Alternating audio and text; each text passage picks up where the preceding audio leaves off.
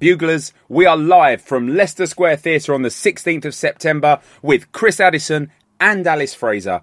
It might be our only London date of the year, so get your tickets now.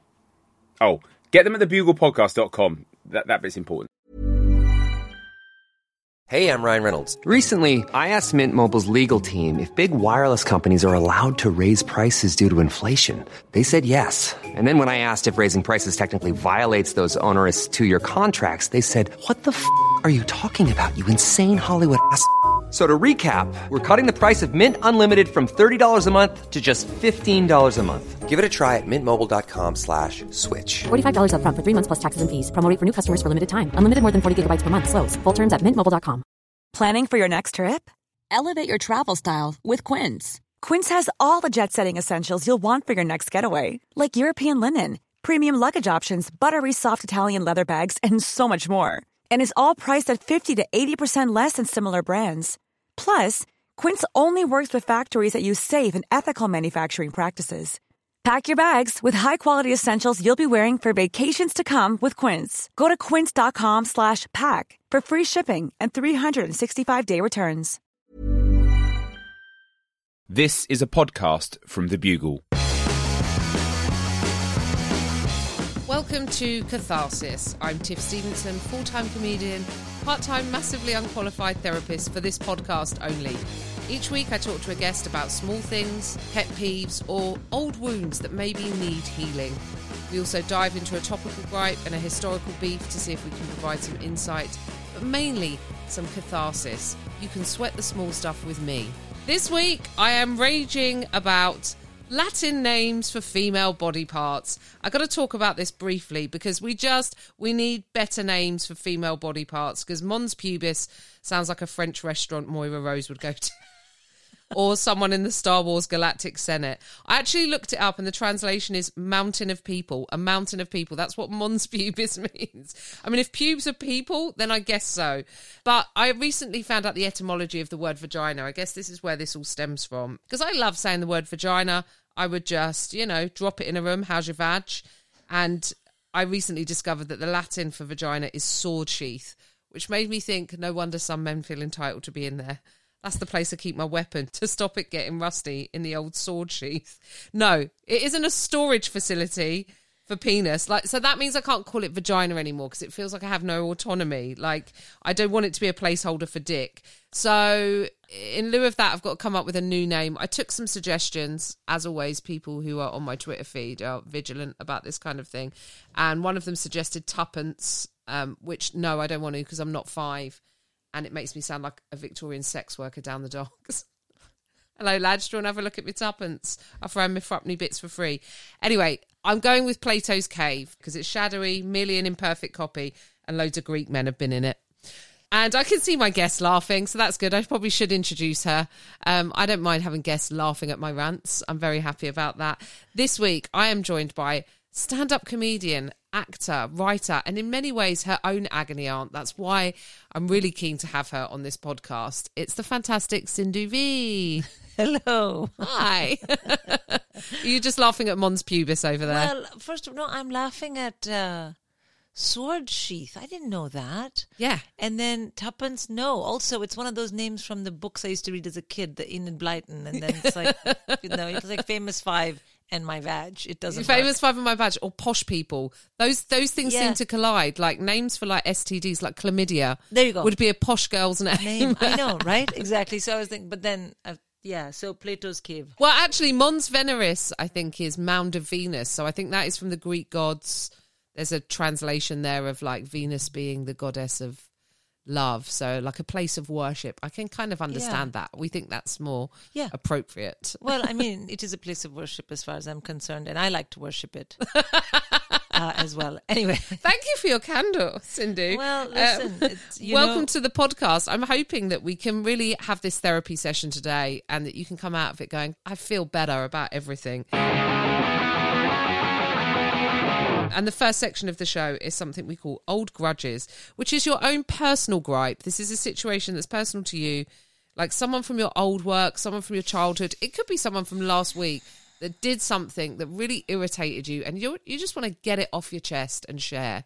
Here's the thing. I am not a grudge bearer, but I can't ever forget how bad I felt. I don't bear the grudge against that person, but that feeling stays with me. And I always have regret that I didn't do better. Right. Or, even if that involved hitting them, like because they were bullying me and why didn't I hit them? So Standing up for yourself. Correct. Much better than hitting them. But yes, in that moment, it would have maybe been expressed as hitting them. So that feeling stays with me. And I feel frustrated that it's a bit like George in Seinfeld when he doesn't have the right comeback. And then one of the times he tries it and he says, well, the jerk store called and they're running out of you. And you know what? A total fail. I have a lot of those. There's a term for it in French called spirit escalier. And it means as you're walking down the stairs, or the spirit of the stairs, as you're leaving a situation, the thought for what you should have said in that situation comes to you. You're like, why didn't I say that? That would have been the perfect comeback. So I don't know if I bear a grudge against that person. I think I bear a grudge against myself. That Right. you do it. Why couldn't you have? Because obviously as I've grown older, I've got more confident. Yes. So in the spirit of that, I was thinking, what is something I have never quite forgotten? And it's such a vile story that I'm not sure I want to tell you. I had such terrible thoughts. And I'm not saying I should have gone down that road, but I should have said something. Okay, so here's a story. I was doing a PhD in philosophy, which I quit, and for many different reasons, having to do with the administrative part of living abroad, which involves needing a visa, I got a banking job. And I was not an MBA, and I didn't know bankers. There was no bankers in my family. I didn't know anything about investment banking. I knew it was like cool because of movies like Wall Street. And I knew that. And so when I joined, I was extremely diffident. Like I patently didn't know what I was doing, but I got hired. There was 28 other people, I think, or 27. I was the 28th. They all were from Harvard and Columbia, and they all had MBAs, and they had been in banking, and they would we used to have a training session, walk into the training session in the morning and say, where's the Dow? Where's the Dow? And I was like, who is Dow? I didn't even know there was like Dow Jones. I knew nothing. A Welshman. It's a Welshman. Yeah. And I had never lived in London. Everything was very new. In the final round of interviews to get this job, one of the other candidates there was from all over the United States. They'd got a final bunch of us somewhere in Philadelphia. And one of the guys was an MBA, and he was from my university. And I recognized him because he had dated a friend of mine. And we were friends, like not great friends. And he was, unsurprisingly, he was French. This will not be a surprise by the end of this story. Anyway, and he was an MBA and so on and so forth. When I was in the hotel about to go to my final interview, I was eating breakfast, and he walked up to my table and he said, what are you doing here? And I said, oh, I'm in the final. And he said, psst.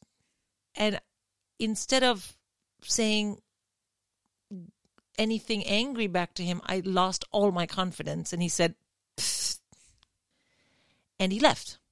Amazing how just a sound can articulate so much, like take the wind out of your sails completely. And he was right. I should not have been in the same round as him. So he got it, and he came to London, and he was on the trading floor as well. And by this time, lots had happened. I'd gone, a couple of months several months had passed, and I had lost touch with him. I wasn't in touch with him, but he'd broken up with my friend, and so on and so forth. I kind of peripherally knew that he was going to be in London also with the same firm.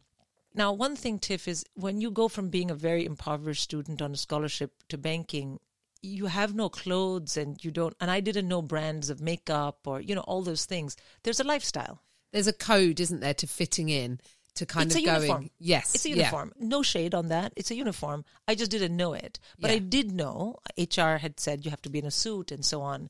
So I had purchased 5 suits because I thought 5 days a week, 5 suits. And I was very proud of how I had been able to be both economical but also have the right kind of suit, So I'd gone to places like Filene's Basement in America, which is like, and Payless shoes, right. All those kinds of things because I had a very tight budget. One of the suits I bought was this kind of, it was like a dark color, but in certain light, it sort of flashed a bit of purple. His behaviors were often, even when we were at university, not great. And then someone said, yeah, his mother had committed suicide. So he's very troubled by that, which I was very saddened by. And it was a sad thing. Anyway, there used to be a smoking room outside the trading floor. You could go and smoke. And at that time, I was smoking easily 40 cigarettes a day. Easily. It's wild. So there I am, and I'm getting up, and I go to the smoking room. Smoking room is full of people. I don't know any of these people. They're all senior bankers. And this guy is sitting there, and I sit down. And he says very loudly, and everyone, and I'm wearing that suit, and everyone in the room stops. And he says to me, oh, so you did make it through, and you're here now, which is funny because you don't deserve to be. He said, like, for example, look at your suit. Where did you get that fucking suit? Kmart? Wow. I was so shocked. And I looked at him. And I didn't say it, but I started to say it, and I said it inside my chest. I said, why don't we ask your mom? The grudge here is, to me, that I didn't stand up and say, imagine, even without an MBA that you paid for, I've studied on scholarship, so mine was free. And even with a suit from Kmart, I'm sitting in the same room as you, fucker. Yes. I didn't say that.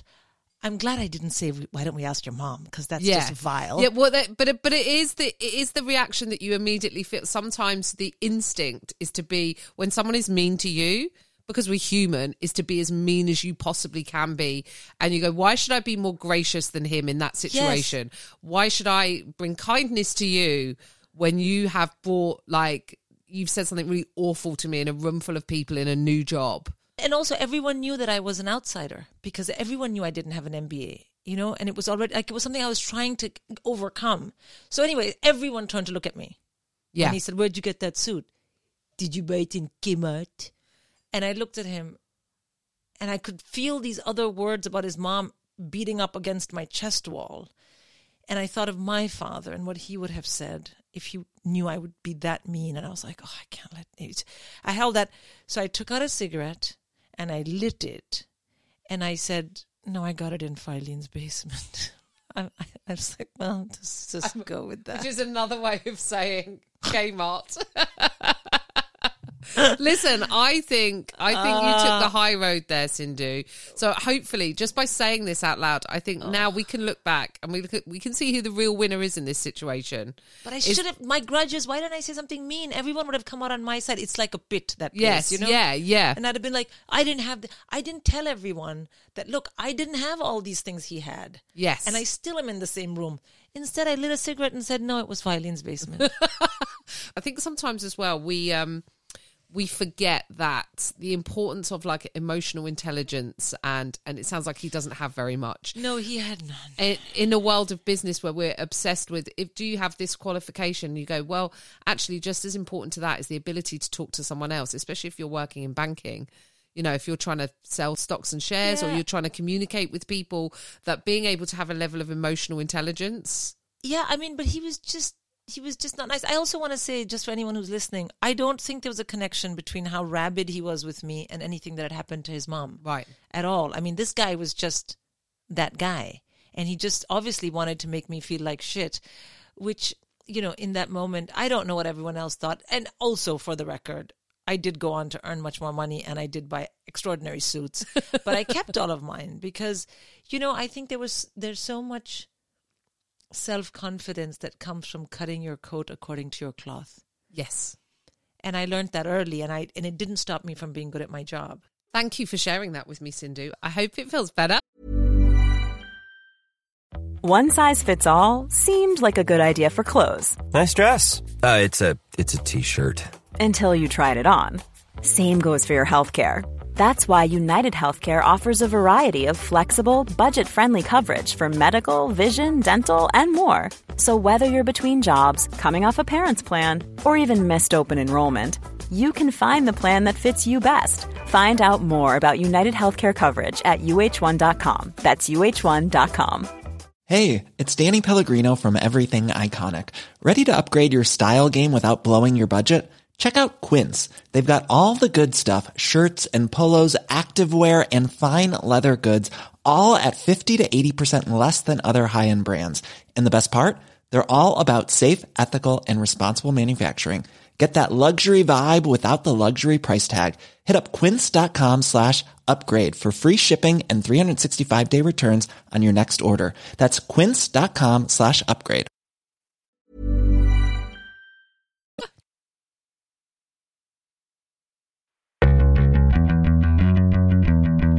Now it's time for some topical cream. This is where we apply some balm to a stingy news story that's got you all het up.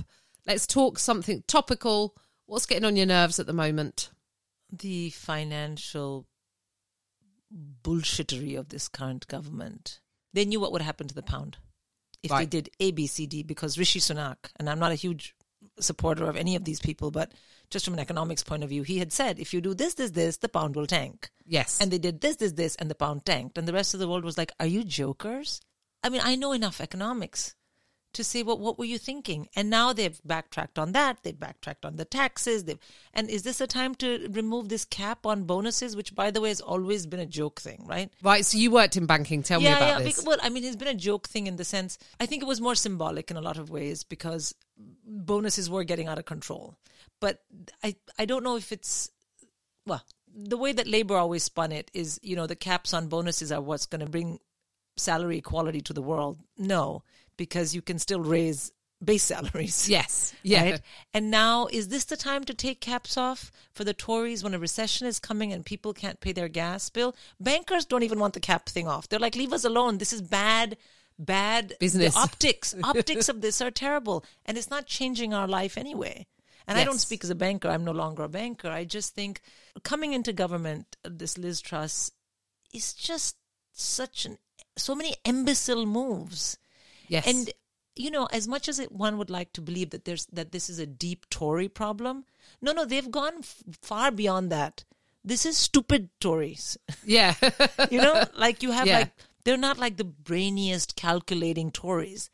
It's like, what are you doing? No, these are just the most self-serving, keen for attention ones. Yeah, they're not even self-serving, because if they were, they would realize they're not going to stay in power this way. It is the most basic bitch of Torying that I have ever, and I'm not saying that I want them to stay. I think it's appalling for any government to take the piss like this and think that people are not going to notice. I mean, every time you think the Conservatives can't do a thing that makes them seem more ridiculous, they go, we don't want to do the free school dinners. We don't want to continue that. And you're like, this is like something out of a Victorian novel.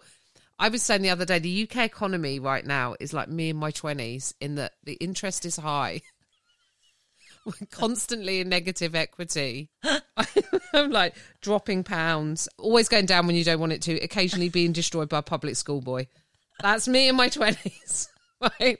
The parity with the dollar, that was a moment, I think, where a huge moment. All of us went, I saw a meme that was just from Ghost and it just said, Molly, you're in danger, girl, at the pound, where we just didn't think that would happen. We didn't think that we would be, we've always known that they're self-interested and we've always known that they're going to cut benefits, you know, again, like, you know, disability benefit, you know, friends with benefits probably, if they can. Yeah, they have no friends, but yes.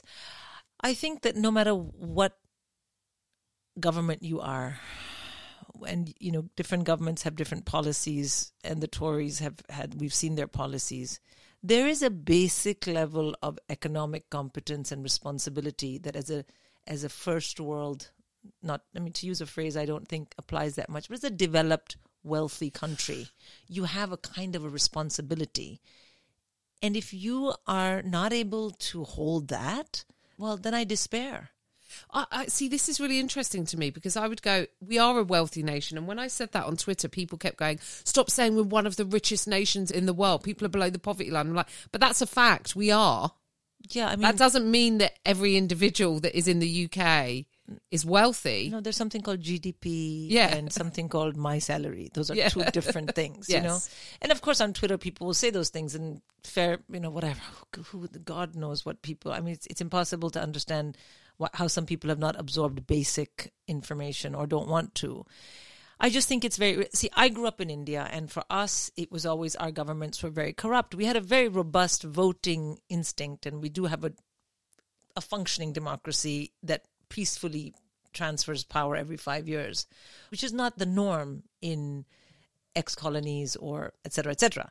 But we were always taught that, when you get to a certain stage in GDP and in education, you're going to hold your shit together. Right. And then I watch what these guys are doing, and I'm like, wait, I feel like you don't have the right. I want to say that to Liz Truss and company. You don't have the right because you don't have the problems that the countries that are behaving like you are doing. Right. You don't have 80% of illiterate people. You don't have religious fanatics running your country. So what is your excuse? God damn it. It's annoying to me. It's like, it's often what I say to my children. I say, what is your excuse for not getting good grades? Everything is taken care of for you. You don't have to... Your needs are met. Yeah, you don't have to fight crocodiles to go to school or whatever the hell the stories the grandparents used to tell. You know what I mean? Yeah. And you get pocket money. Hello, people give you free money. Yeah. And if you can't come up with good grades, what are you doing? Yes. Same. So it's all in play for the Conservatives. I think you'll say... I have this strong belief that we need to send some mums into Parliament to talk some common sense into a lot of these politicians. Yeah, but politicians are politicians. They know what's right, but they don't want to do it because they want to stay in power. Right. That's politics. That's why I believe if you want the position of Prime Minister, you shouldn't have it. Exactly. Right? It should just be given to someone who wasn't putting themselves up for leadership. 100%. And I also think this first past the post two-party system in a country that is as class divided as the UK, it's damaging. But that's another podcast, I think, too. Yeah. We got to do a political reform podcast. Thank you. I don't know if we can get much catharsis out of it, unfortunately, because I feel like they're beyond redemption at the moment. So I feel like unless we start letting comedians run the country, which is a good idea in some respects and also a terrible idea. In many other respects as well. I don't know how we fix that. Now, it's time for me to ask you for an unpopular opinion. I don't think Beyonce is all that. And it just makes people crazy when I say that. I mean, what's the big deal? Like, I don't get it, She's fine. She's a great singer. I mean, she's a good singer. But all the hype, I'm like, about what? Is it the clothes? Is it the dancing? But the whole thing together, like, really? I don't see why. Do you think it's because she sort of separated herself from all social media? This is a thing she did a while back where she doesn't really do interviews or anything like that, and then occasionally puts something out on Instagram. So I find this quite she sort of stepped out of I'm not going to do a news program, I'm not going to do anything, I'm just going to, the enigmaticness of that. Do you think it's that? I don't think she's enigmatic, so I don't think that. I think, like many people across history, she has found a very, and fair play to her, a way to package her brand. And part of that involves this kind of slight move to, I'm a musician, but I have virtues that surpass that. Virtues for feminists, virtues for women of color, virtues for women who want to be financially independent, virtues for mothers. And I'm like, from where? And people have bought into it hook, line, and sinker. And I'm like, it's a brand. Right. It's a brand. And so I don't see why her branded stuff is not called out as a brand, but is somehow some essential organic greatness. That's what I don't get. Right, because if we're in the business of entertainment, I suppose especially if you're a pop star, you're a machine, it is a brand. It's like Madonna is undoubtedly the brand Madonna. Yeah, but she doesn't have this kind of, Madonna was great and this and that, but she never had this. You could walk into a room and say, I don't like Madonna, and people would be like, yeah. You walk into a room and say, what's the big deal with Beyonce? And women are like, what do you mean? And it's like, dude, chill out. What is the big deal? For me, Prince was like a god. Right. Okay? But Prince was a phenomenal musician. Beyonce is not even on the same street, let alone the same house, let alone the same room. Okay? She doesn't even have a voice like Whitney Houston. She had a voice. Beyonce's voice is great, but it's not something that's going to move you, in my opinion. Yeah. or at least you can say she's on par with Whitney. Okay, I might accept that. What is the big deal? And I think the big deal is because she's got her brand, and full marks to her for the brand. But Right. I meet women who don't think it's a brand. They think that she's genuinely just this amazing human being. And I'm like, why? Why? Well, because I felt like Whitney maybe didn't even have any other. Whitney was a performer, and then she was an actor as well, as is Beyonce has been in some stuff. But I feel like Which now is so there's notable, we can't even remember the name. Hello. Just to point out. What, Whitney or Beyonce? Beyonce. Oh, Gold Yeah. Member. Was it Okay. Gold Member? Yeah. You see? There you go. Whereas with Whitney, you're like Bodyguard. Yeah. Boom. Yeah. And you don't, I mean, whatever that movie was. I think this is a new phenomenon as well, though. With it, like, I think Madonna did it very strategic. I keep saying Madonna, but there's been other artists that have done it as well. But I suppose Tina Turner, if I kind of think about those Tina women Turner, didn't have brands. Yes, but I think it's much more. I don't know if that's her so much of that is what is expected now. Like Harry Styles has a brand.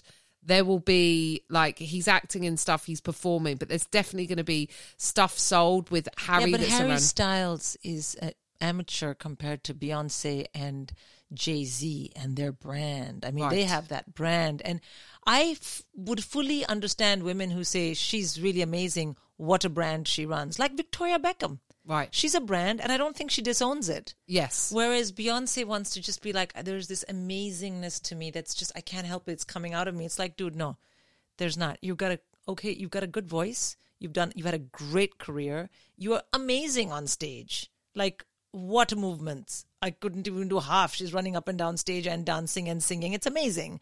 And you worked your marriage out in some music called Lemons or Lemonade or whatever. All that's great. But you're not the best musician ever or the best female musician ever. And there's not like this. You don't know some deep secret about the truth of life that we're all waiting to hear.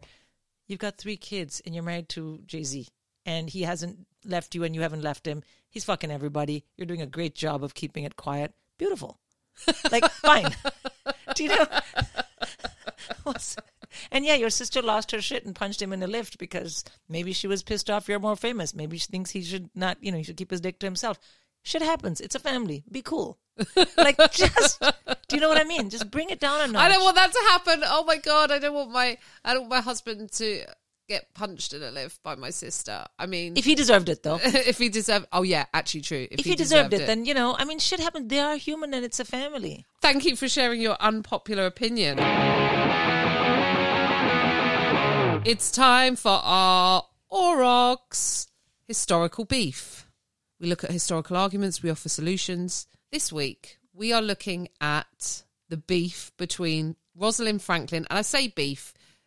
She died with it unresolved, to my mind. Rosalind Franklin and James Watson, Francis Crick, and Maurice Wilkins. This is about a huge scientific discovery where 2 men were credited and given awards for the discovery, but it was actually a woman who uncovered it. So this was at university. They were at King's College in London.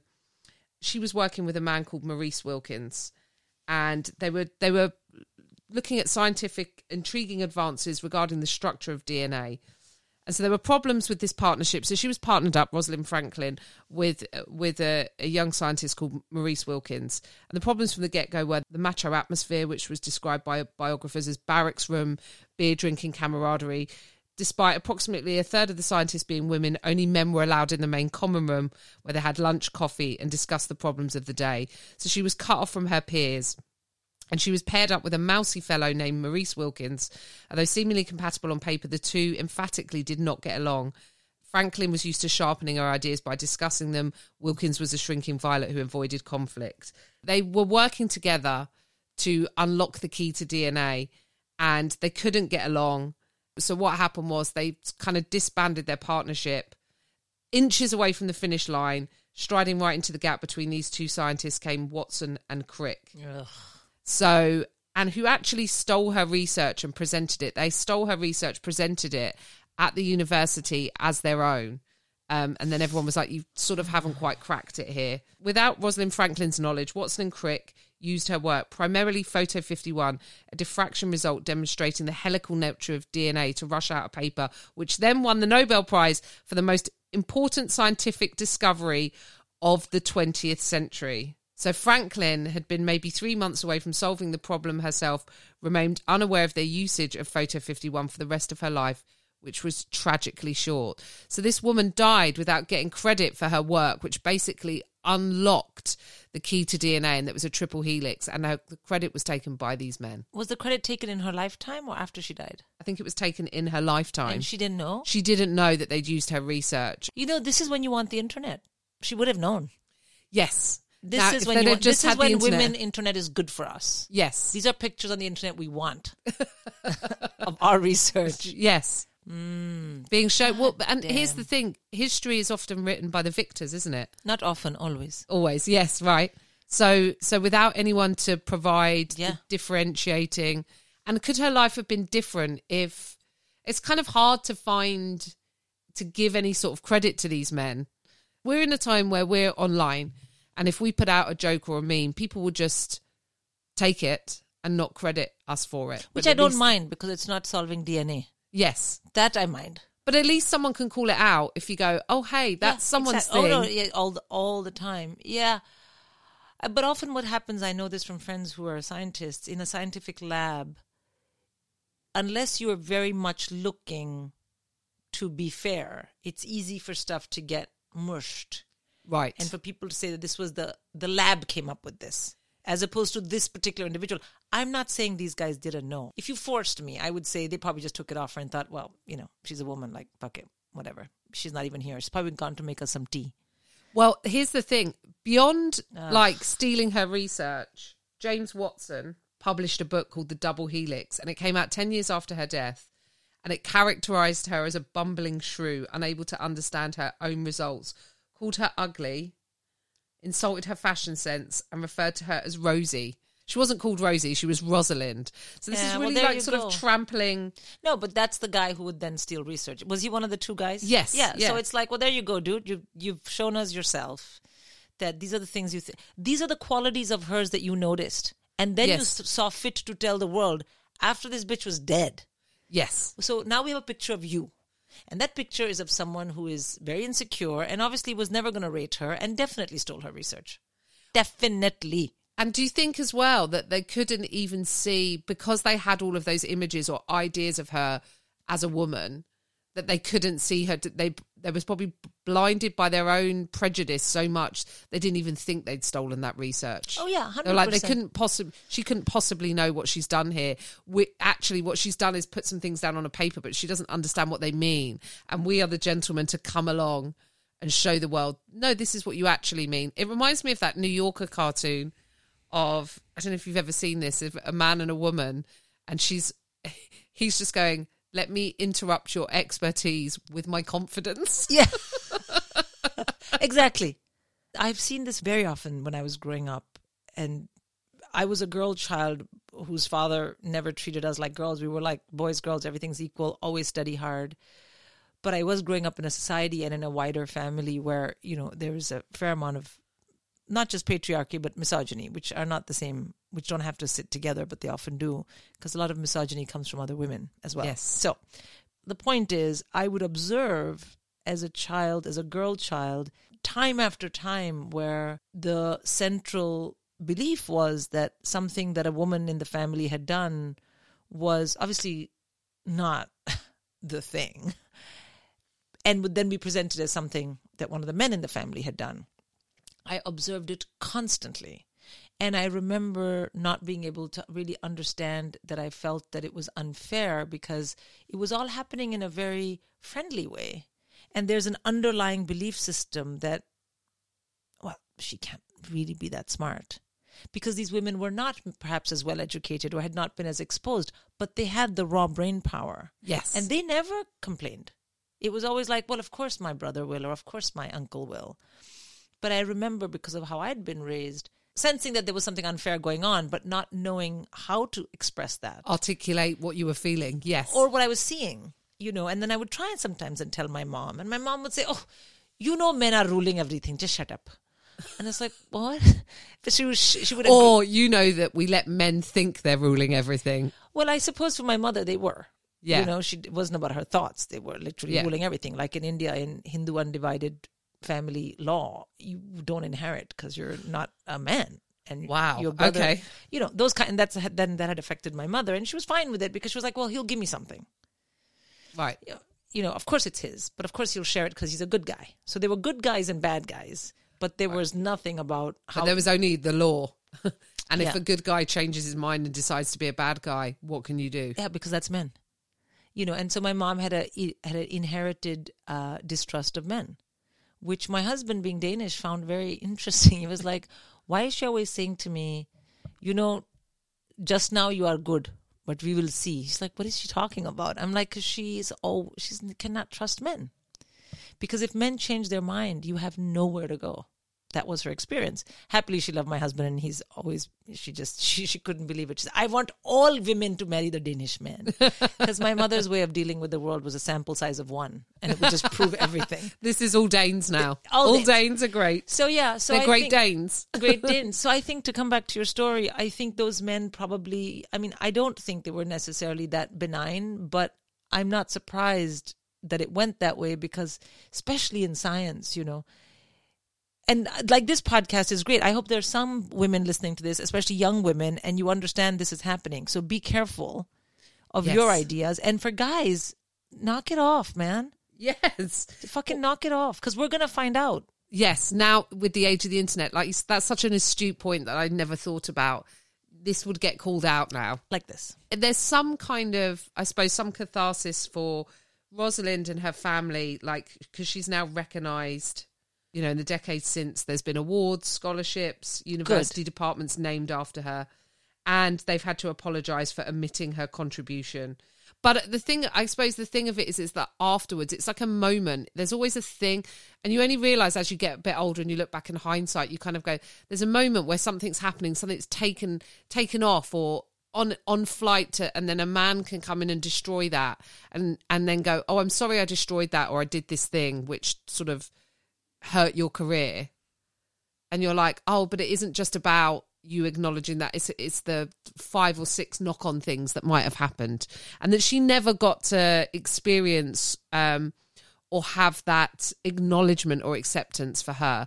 But I guess there's a bit of catharsis for her family and hope for us that now it would get called out. Absolutely. I think you find a lot of times with women, also some men, in different situations, some people have it's bad for them, but it's a great gift to us. Some people live their lives fully, but we are the ones who gain. They haven't gained from the things they did. Yeah.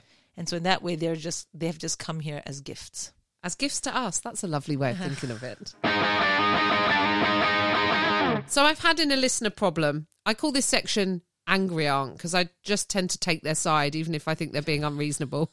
Because sometimes you just want someone to take your side.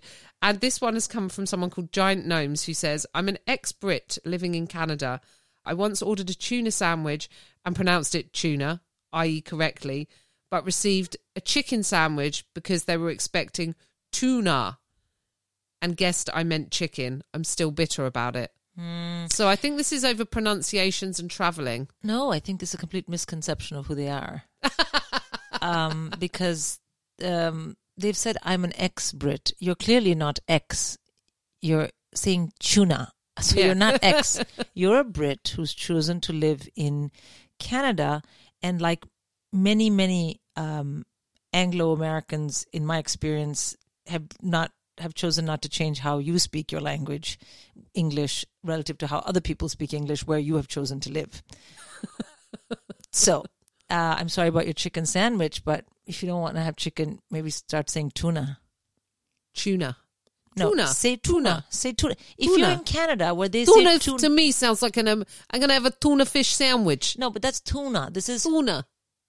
tuna. I don't know. All I'm saying is, so that was the uncharitable version. The charitable version is, you can say tuna, but now you know that these people may not understand, so you should say tuna.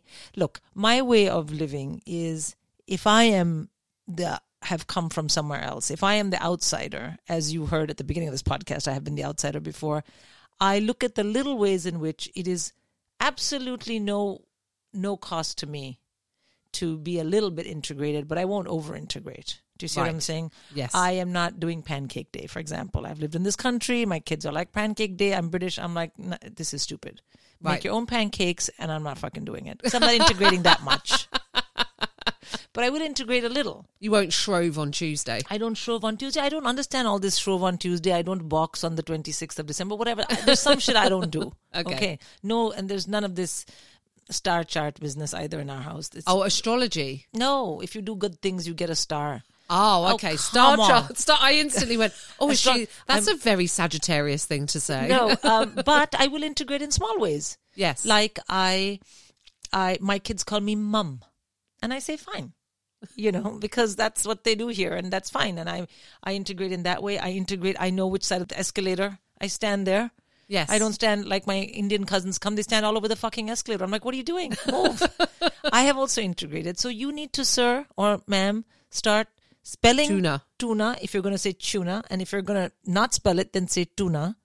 And, it doesn't hurt native English speakers to change their English relative to where they're living. Just want to add that in. Sindhu has got angry on behalf of the vendor, and that's okay. As long as someone's getting angry for someone, I agree. I mean, we could next week ask people how they feel about chorizo in the UK. Don't even. No, right. Wait, keep your tongue in your mouth. We're not in Barcelona. It's fine. Barcelona, it's fine. It's fine to say, you got to say chorizo here, but if you're in Spain, you'll say chorizo. Oh, really? Yeah. I guess, because that's how they say it. Because if you go chorizo in Spain, they're not going to... But also, one thing, there's some kind of bias going on here, because Indian food words are never pronounced the way we pronounce them in the UK. Okay, so give me a good example. So if I said lambuna, would you laugh? I don't even know what that is. Oh, bhuna. Lambuna. No, but that's because you guys can't say bh, so that's fine. Bah. Yeah, okay, like right. Sindhu. Sindhu rather than Sindhu. Yeah, right. But that's fine. Everyone calls me Sindhu, so it's fine. But I'm just saying, if you can say words from certain countries just however you feel like, then just say chorizo. It's fine.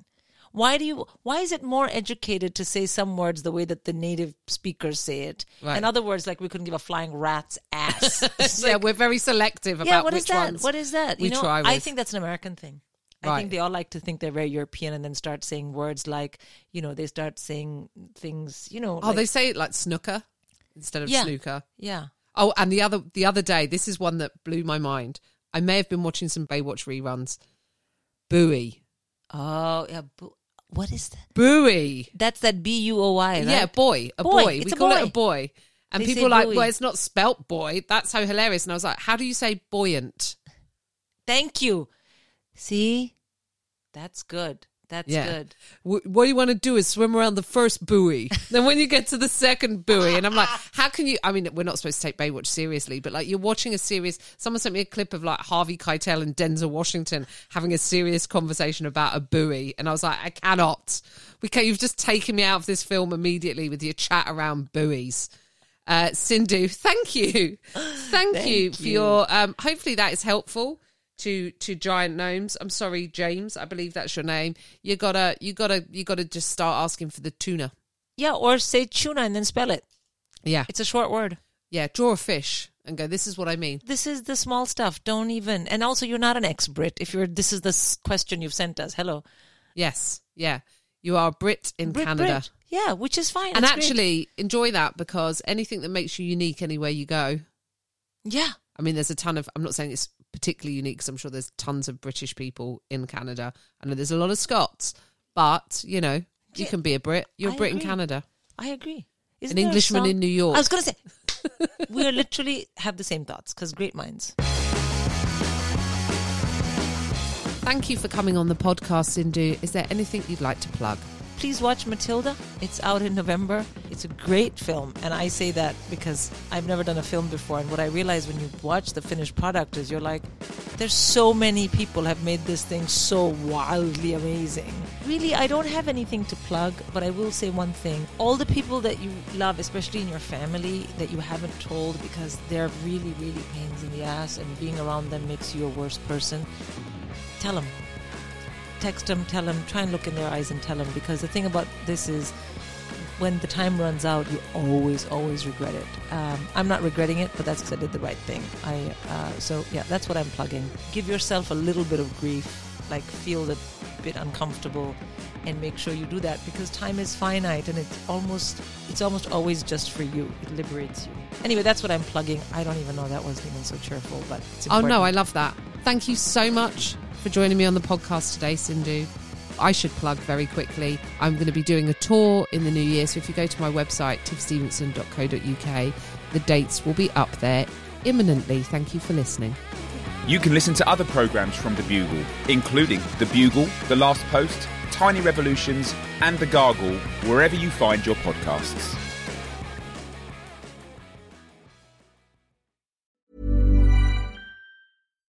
Why don't more infant formula companies use organic, grass-fed whole milk instead of skim? Why don't more infant formula companies use the latest breast milk science? Why don't more infant formula companies run their own clinical trials? Why don't more infant formula companies use more of the proteins found in breast milk? Why don't more infant formula companies have their own factories instead of outsourcing their manufacturing? We wondered the same thing. So we made ByHeart, a better formula for formula. Learn more at byheart.com. Even when we're on a budget, we still deserve nice things. Quince is a place to scoop up stunning high-end goods for 50 to 80% less than similar brands. They have buttery soft cashmere sweaters starting at $50, luxurious Italian leather bags, and so much more. Plus, Quince only works with factories that use safe, ethical, and responsible manufacturing. Get the high-end goods you'll love without the high price tag with Quince. Go to quince.com/style for free shipping and 365-day returns.